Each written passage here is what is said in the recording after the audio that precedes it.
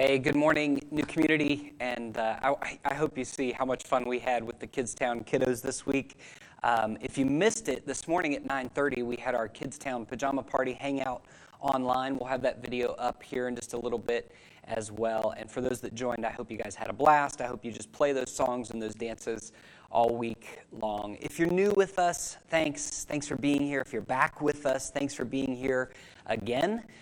If you are new, we'd love to connect with you. As you heard earlier, you can go on our website, newcommunitywv.com/connect, or just click the Connect tab, and you can get connected to some of the things that we're doing. We'd love to stay in touch. I wanted to also just pause again and thank all of our volunteers so much that are making things happen through the life of our church in this strange season. We've got so many tech volunteers that you don't get to see.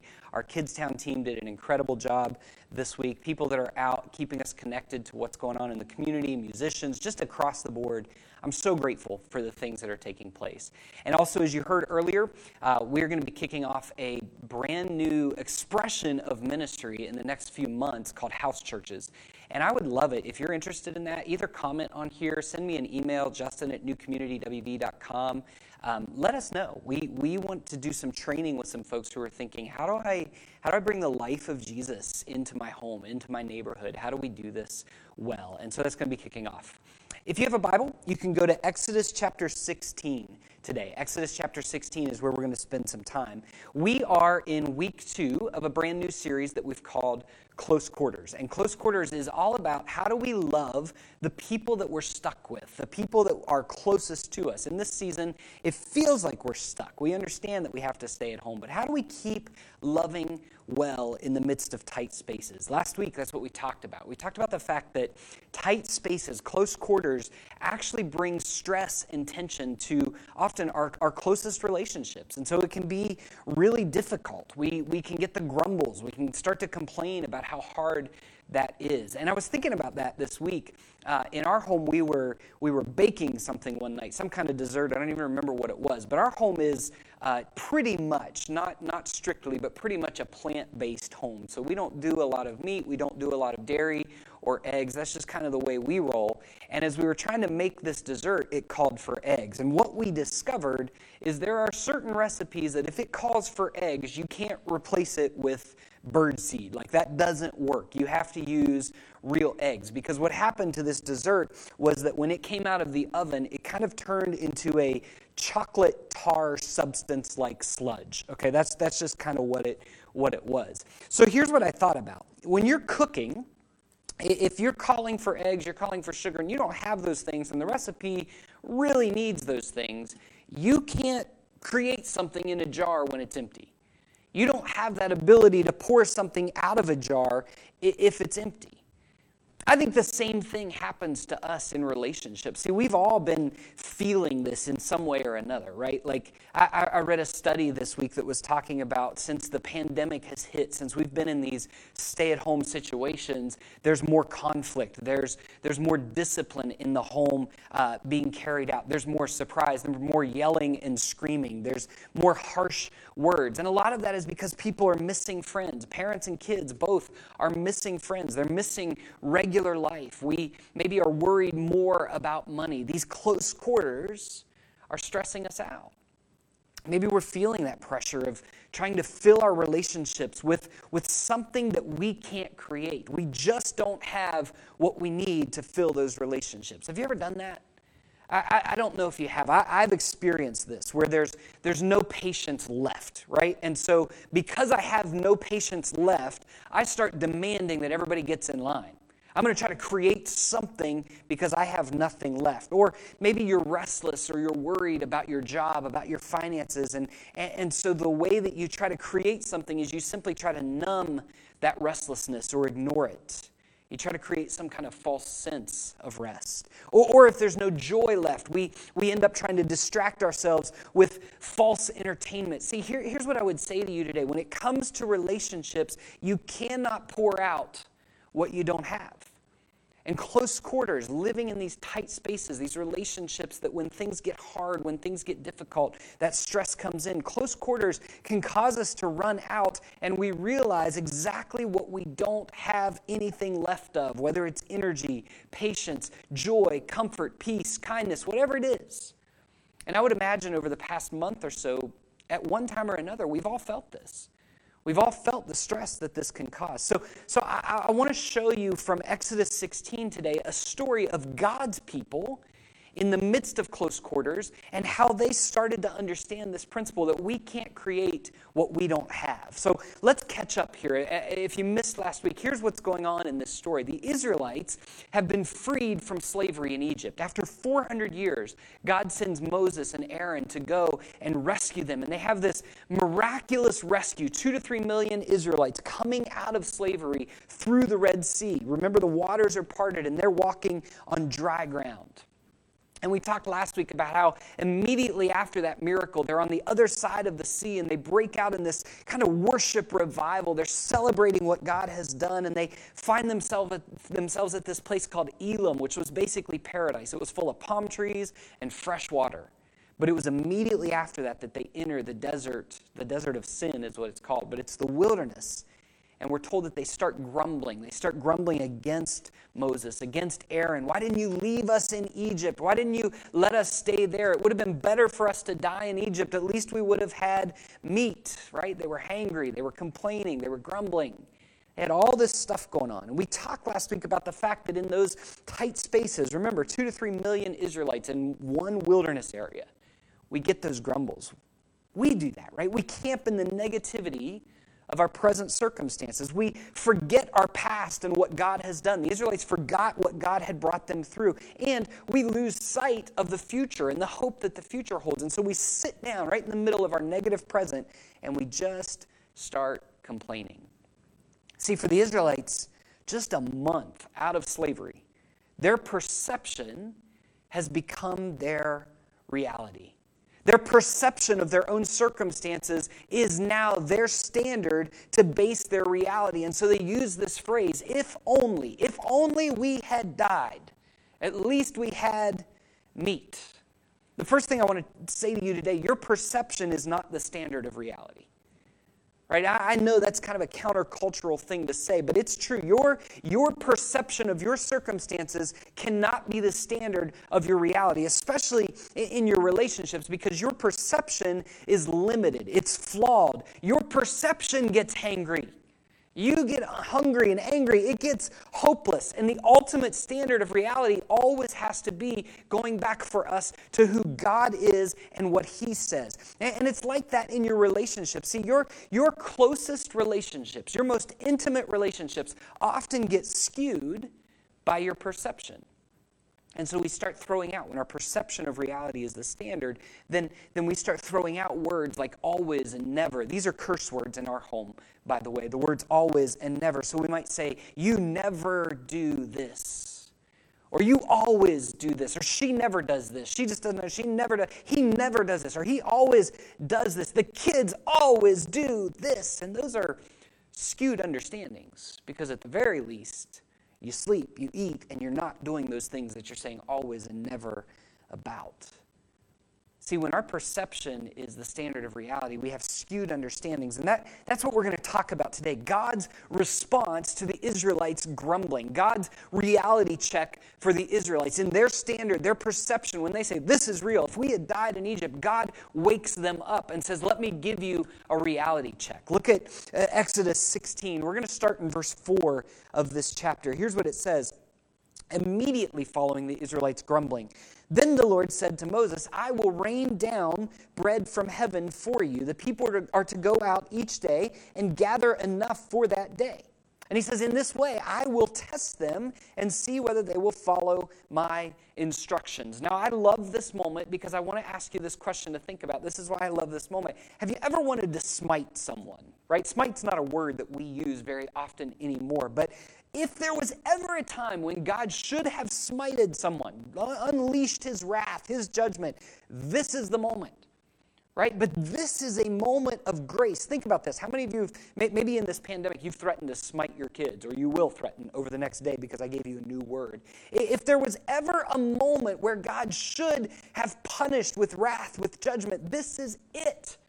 These 2 to 3 million recently freed slaves are less than a month out of their slavery, and they're asking, why don't you just kill us? This is grace that God doesn't do it. He obviously could. He could have said, hey, Israelites, let's walk back to the Red Sea. I forgot to teach you how to surf on the bottom of the ocean. Let's go try that. But God's grace is so good that instead of smiting, instead of judging them, he creates bread from the heavens. Instead of saying, go to bed without dinner, he tells them, I'll take care of your breakfast every day. It's grace. It's grace. And we'll talk more about that in a minute because I don't want you to miss this either. God says, I'm going to provide for you. I'm going to rain down bread from heaven. But he also says, I will test them. You see, you're going to see in this story that they are to gather, the Israelites are to gather the gift of the bread every day, but only what they need. No more, no less. And in that gathering of only what they need, God is saying, I'm giving grace to you, but I only want you to take what you need because I'm actually testing your obedience. I'm showing you grace, but I'm testing your obedience because I'm leading you. Remember we said they're moving through the desert toward a place called Sinai where God will reveal himself and give them the law. And he's prepping them, teaching them, training them, raising them up into obedience. So here's grace. Take my free gift, but only gather what you need. I want to know if you're going to be obedient. See, he's granting them grace and he's growing them along the way. In close quarters, friends, that's what happens. We are granted grace and we are grown along the way. So Moses and Aaron call the people together to fill them in. Look at verse 6. Here's what they say. So Moses and Aaron said to all the Israelites, in the evening you will know that it was the Lord who brought you out of Egypt. And in the morning you will see the glory of the Lord, because he's heard your grumbling against him. And then I love this response from Moses and Aaron. Who are we that you should grumble against us? Moses also said, you will know that it was the Lord when he gives you meat to eat in the evening and all the bread you want in the morning, because he's heard your grumbling against him. Who are we? You are not grumbling against us, but against the Lord. Now, hang here for a minute because these verses are loaded with meaning and purpose here. There are 3 phrases Moses and Aaron repeat here. Did you catch them? Here's what they say. They said, you will know that it was the Lord. Then they say, you will see the glory of the Lord. And then they repeat it, you will know that it was the Lord. And right in the middle of all that, they utter this other phrase. Who are we? Right? Who are we that you're going to grumble against us? We are not the ones you should be grumbling against. They're saying, take it up with God. Now, I love this. I love this because Moses and Aaron are basically laying it out. They're saying, you're about to have your grumbling met by God, and you need to pay attention because we're not taking this up again with you. We're not going to talk about this anymore. We're not listening to your complaints when it's really about your issues with God. See, in this very moment, Moses and Aaron are humble enough to not take credit for the things God has done. But they're also, and I like this, they're also not taking blame for the issues the people have with God.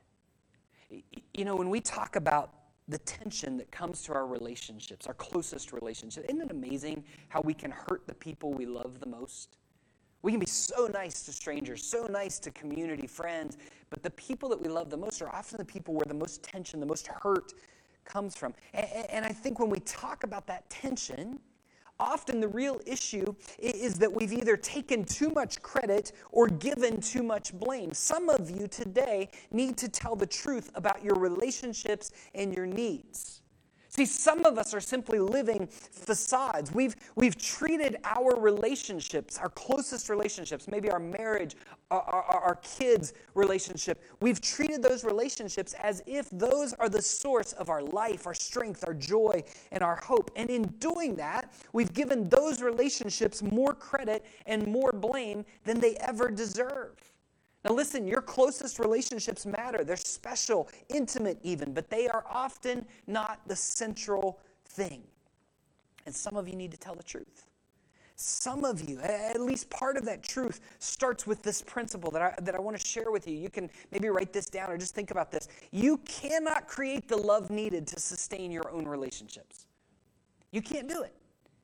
When your relationship runs out of something, when your jar for your relationship is empty, you cannot create what's needed to sustain that relationship on your own. Often, our jars are empty and we're being asked or think we have to pour something out that we don't possess. My marriage is falling apart. I just got to give more of this. But the problem is, I don't have more of this to give. You can't create what you don't have. You can't pour out what you don't have. And if you try, your relationship is going to look like the dessert we made this week. It's going to look like relational sludge.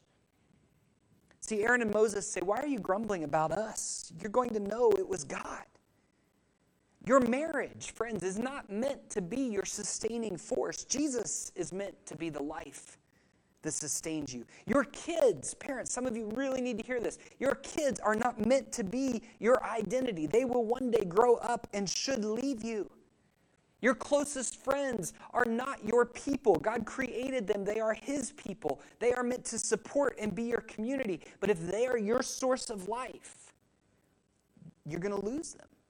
Some of you need to give yourself and give your spouse and give your kids and give your friendships permission to look at those closest to you and say, I can't be your solution right now. It's freeing and it's healthy. See, when we look to fill our emptiness with something outside of what God creates in us, we will always be left empty. And when we realize we're empty, when we say, you know what, I have nothing left to give, then, watch this, we can start to be filled. This is what we see in this story of God. See, God hears the hunger above the grumbling. The Israelites are complaining about leadership. Moses and Aaron, why did you bring us out here? If we could just go back to Israel, we'd be happy to die there. At least we'd have meat. But it might really be their hunger and not the leaders that they have a problem with. They're looking for food, and it might even be about fear. See, God, in our relationships, He knows the thing behind the thing. He understands the real needs, the real issues. Often, our anger is not our anger at someone else or anything they've done wrong. It's anger rooted in our own failure and shame. Or we're relationally closed off because of our distrust and our hurt from our past. Or we can't show affection to others because of the abuse we experienced in the trauma of our past. But we can learn how to love from who God is. We can learn to love the ones who get on our nerves by looking at God's grace, by seeing the heart behind the hunger, by seeing grace in the midst of grumbling. So Moses and Aaron say, just pay attention and you'll see God act and you'll know it's Him. Beyond of a shadow of a doubt, you're going to see God act. Now look at verse 10 from this story.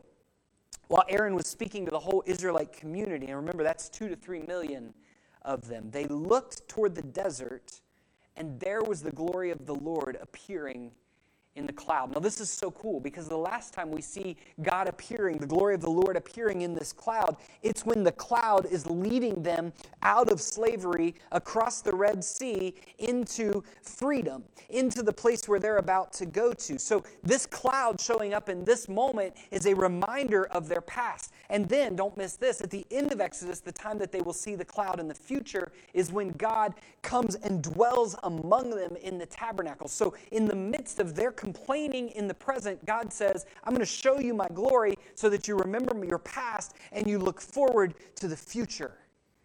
It's the reminder of who God is. See, don't miss this. Right in the middle of their hunger, their grumbling, God shows up like Moses and Aaron said He would. See, God often for us provides in the present as a reminder of His presence in the past and the promise of His provision for the future.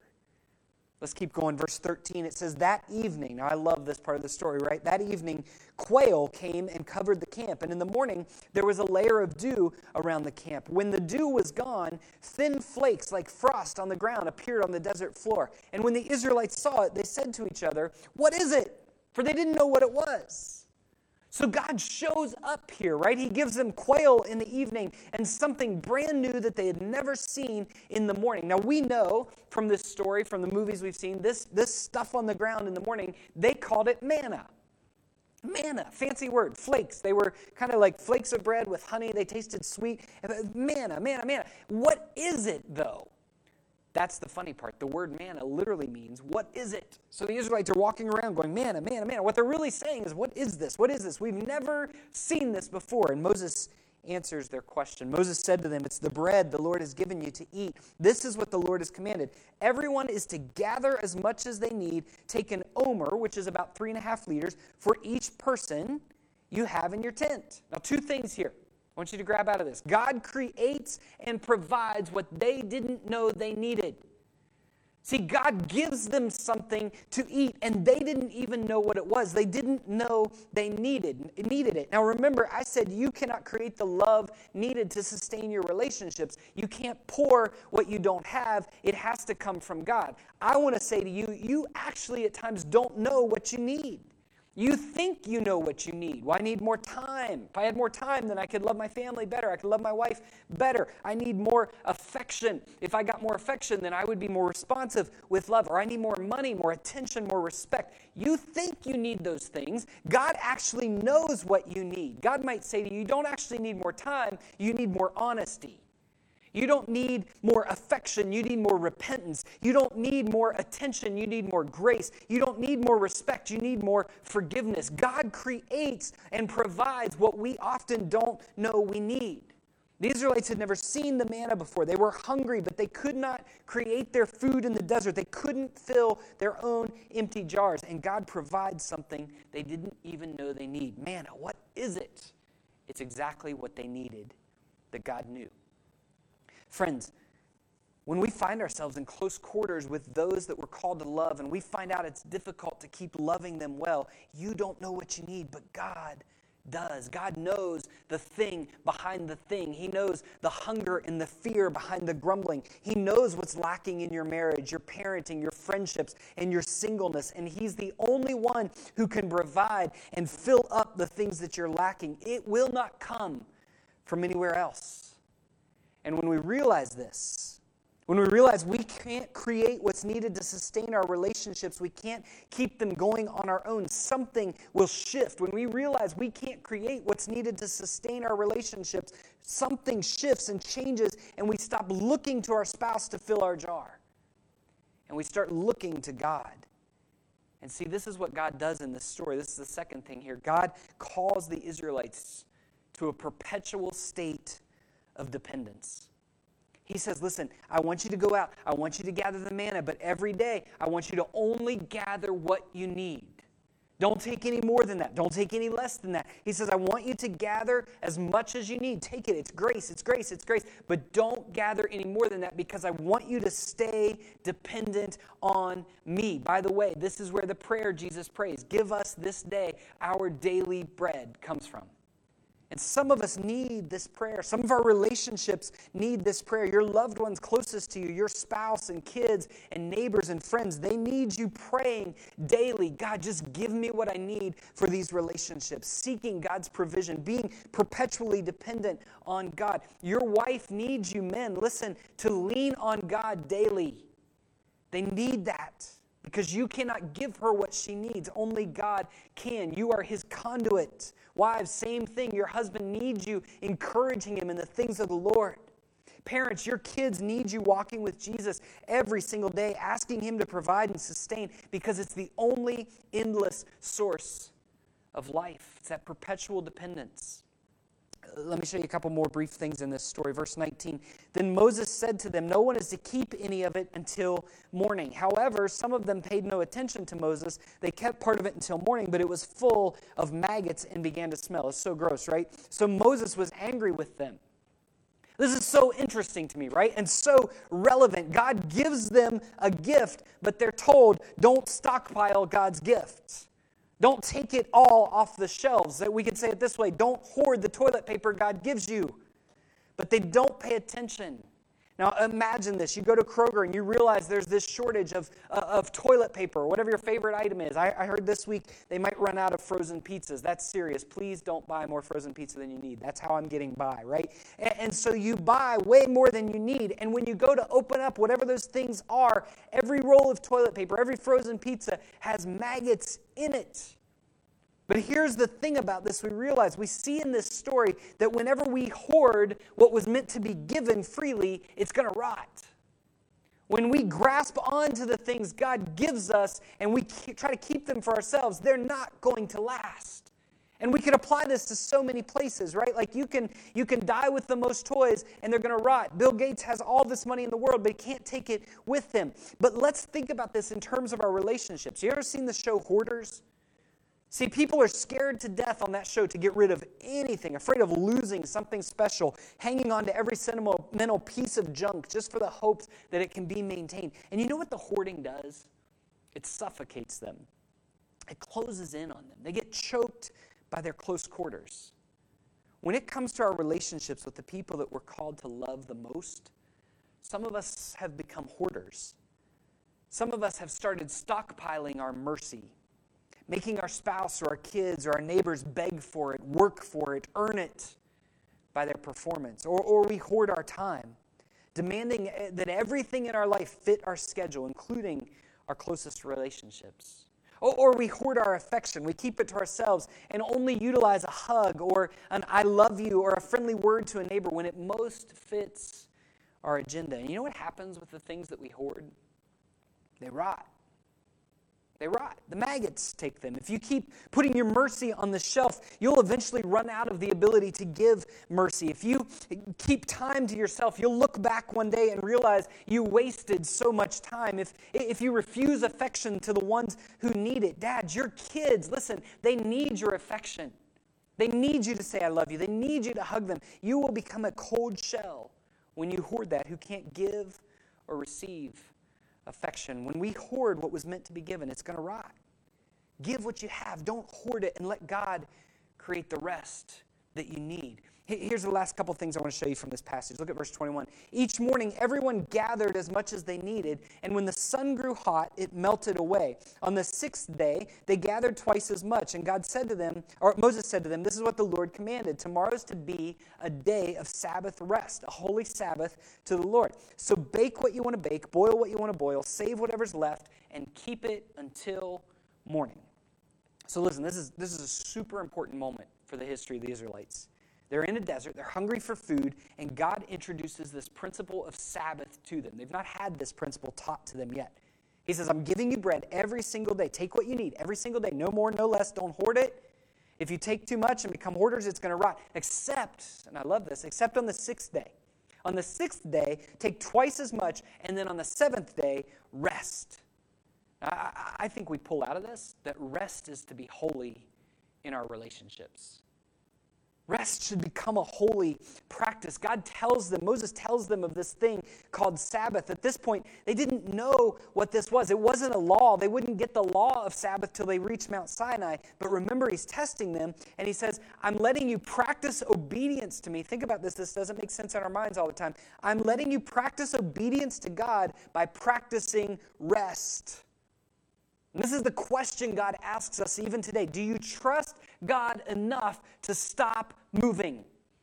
Do you trust God enough to slow down and rest? This is a test for those who have been in slavery for centuries, by the way. See, Pharaoh didn't take a day off. God says, I've given you enough bread. I've given you more than enough bread, so trust me.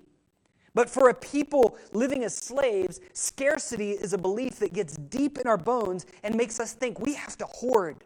We have to work hard. One writer says that for people who think life consists of getting more and more, we can never slow down. And by the way, slaves aren't always poor. It isn't hard to rest simply because we're poor. I was thinking this week how the pandemic has revealed the different types of slavery that we all live in. We've been held captive to our schedules, to our money, to our entertainment, thinking we have to fit everything in all the time. And it's almost like all that has been stripped away. So God promises enough, but the people started to hoard anyway, and it rotted. But in the midst of their hoarding and the rotting, God said, here's the answer. Here's how you get rid of the scarcity mentality. You take a Sabbath. You rest. You be still. Because by practicing Sabbath, you're leaning into trusting God that there's enough to go around, that He can fill our jars in ways that we can't. And we don't have to hustle every day of our lives. Pharaoh never took a day off. Slaves don't either. But the people of God can and do. They rest.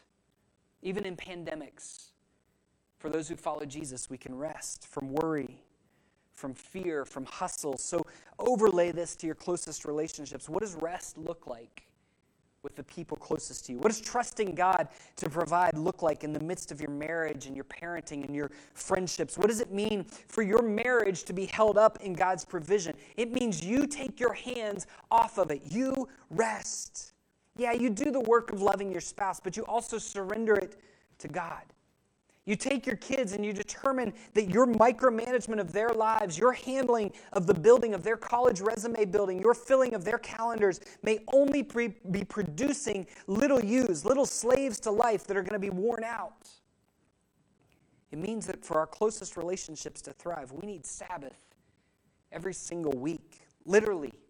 I hope, I'm praying that for us as life goes back toward whatever normal is going to be, that we make rest a regular thing, that we lean into Sabbath. Can I just challenge you, parents, families, kids, friends, singles, wherever you are, set 24 hours where you rest every week.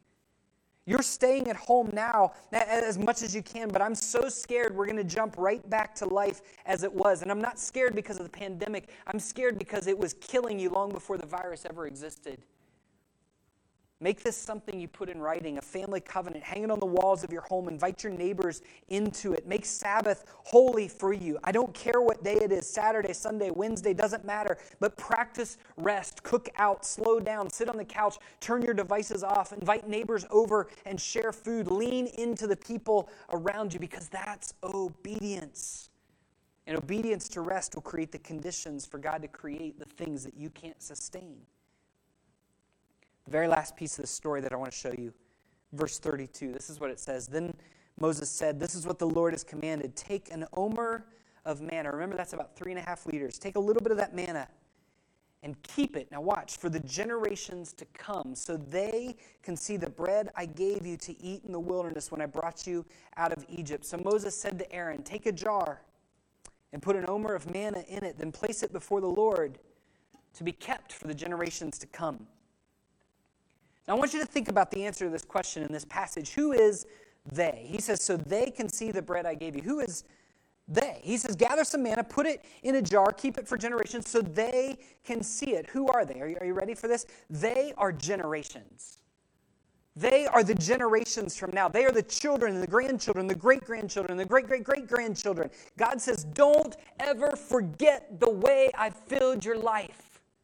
Don't ever forget the gift that I'm giving you. Don't ever forget the way I'm showing up for you right now. Pass it on. Pass on my provision in the present for the sake of your future generations. And that brings me to this final point that I want to share with you today. It's so important.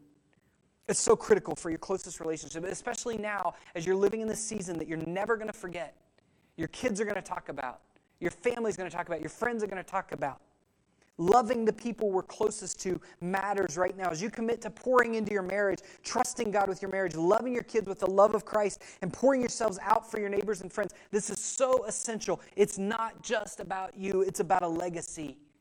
You see, 100 years from now, someone will look at photo albums or photos online, however they access photos at that point, and they will search out to find stories of their family. And they will be your descendants. They will be your great-grandchildren. And after them will be more generations. And somewhere along the line, in all our amazing technological capacities, they will find the relational jars that we've created.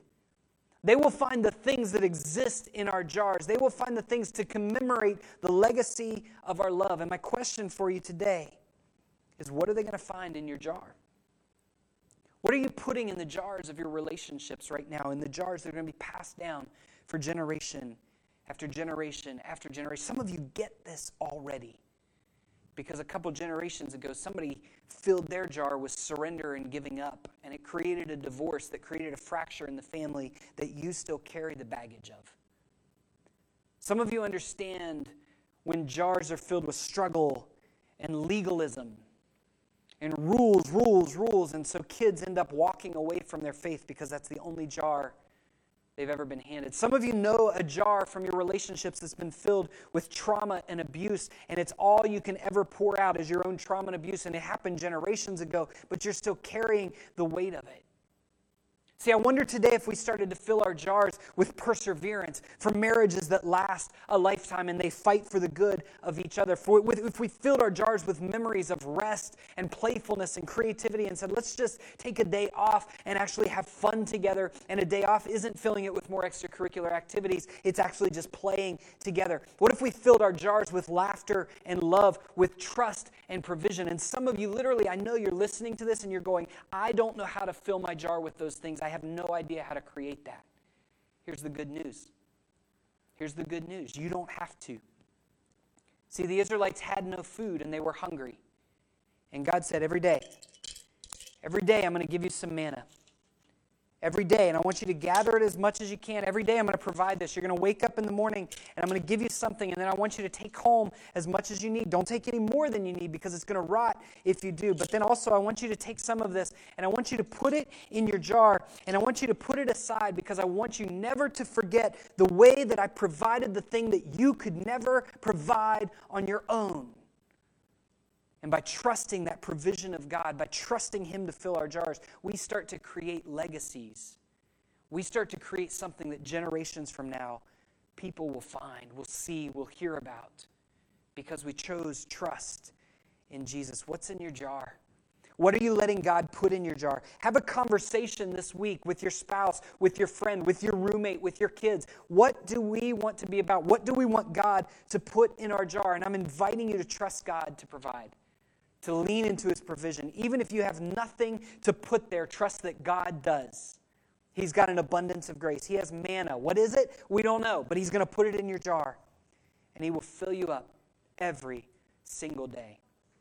As we close, I want you to hear this verse from Jesus in John 6. Jesus said this, I am the bread of life. Whoever comes to me will never go hungry, and whoever believes in me will never be thirsty. Friends, if your jar is empty, the question that I have for you today is, do you know the bread of life?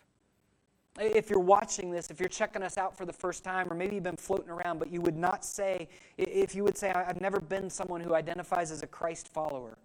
I've never called myself a Christian because Christians have hurt me, churches have hurt me, but this online thing feels safe, and this makes sense to me. Then I want you to know the story of the manna, the bread in the wilderness, was not about filling stomachs. It was an echo, it was a reminder, it was a promise of the future that Jesus was the bread of life who would fill our jar, our relationship, in a way that nothing else ever can. And so if you're empty, if you've been longing for something with meaning, then Jesus is the bread of life. And He says, if you come to me, you'll never go hungry. And I'm inviting you to that today. Do you know Him? Men, women, singles, kids, friends, families, do you know the bread of life? Do you feed off of Him? I'd love to pray for us. And if you would say, today is the day that I feel like I want to know Jesus, here's what we ask you to do. I would ask you to you can either send me a message, justin@newcommunitywv.com. You can go to the Connect tab on our newcommunitywv.com site, briefly fill that out, send us a message. You can comment on this feed if you want and just say, I'm saying yes to Jesus today. We will follow up with you. We want to celebrate that with you. We're not going to spam you with emails. We don't have a secret agenda. Our secret agenda is we'd like to get back to meeting sometime. That's it right now. But we would love to follow up with you and celebrate this moment, this decision in your life, and help you grow closer to know what it means to be filled up by Jesus every single day. Let me pray for us, and then we have a special song and moment that we want to share with all of our heroes in the community right now, our first responders, our educators, our medical professionals, the ones who are on the front lines every day who need filled up. We want you to know we're praying with and for you. Let's pray together, and then we'll watch this video. Jesus, thank you that you are the bread of life. Thank you that you fill our jars. Thank you that you give the things we cannot create. Just as you provided for your people in the wilderness, God, oftentimes we feel like we're in deserts. Maybe we feel like we're in the desert of our marriage right now and we don't know how to keep it going. Maybe we feel like when it comes to our kids, we're just worn out and we've got nothing left. Maybe we're just lonely. We're at home and we're just longing for connection. And God, I pray in whatever situation we're facing, wherever context we're in, that you would fill us up with the bread of life. For those who are watching today, who are just saying, you know what, for the first time, this makes sense. I want to follow Jesus. I want to open my heart to him. If that's you, then I would invite you to just pray this prayer in your words. Jesus, today I'm saying yes to you. Today I'm giving myself over to you. Today I'm asking you to be the bread of life that fills me up. Jesus, I give myself to you today. Would you have your way in my life? I believe that you died on the cross. I believe that you rose again, and I'm putting my trust in you today. Fill us today, God. It's in Jesus' name, amen. If you prayed that prayer for the first time, let us know. Let someone know. If you don't know us well enough, let someone know so that they can begin to walk with you. Again, as we close, to our first responders, our educators, our medical professionals, you are our heroes. And we know this has been a hard season for you, and we just did this. We want you to know we're praying with you and for you, and we're here. We're celebrating all that you've done, and we're trusting God to get us all through this. Take care, everybody, and we will see you soon.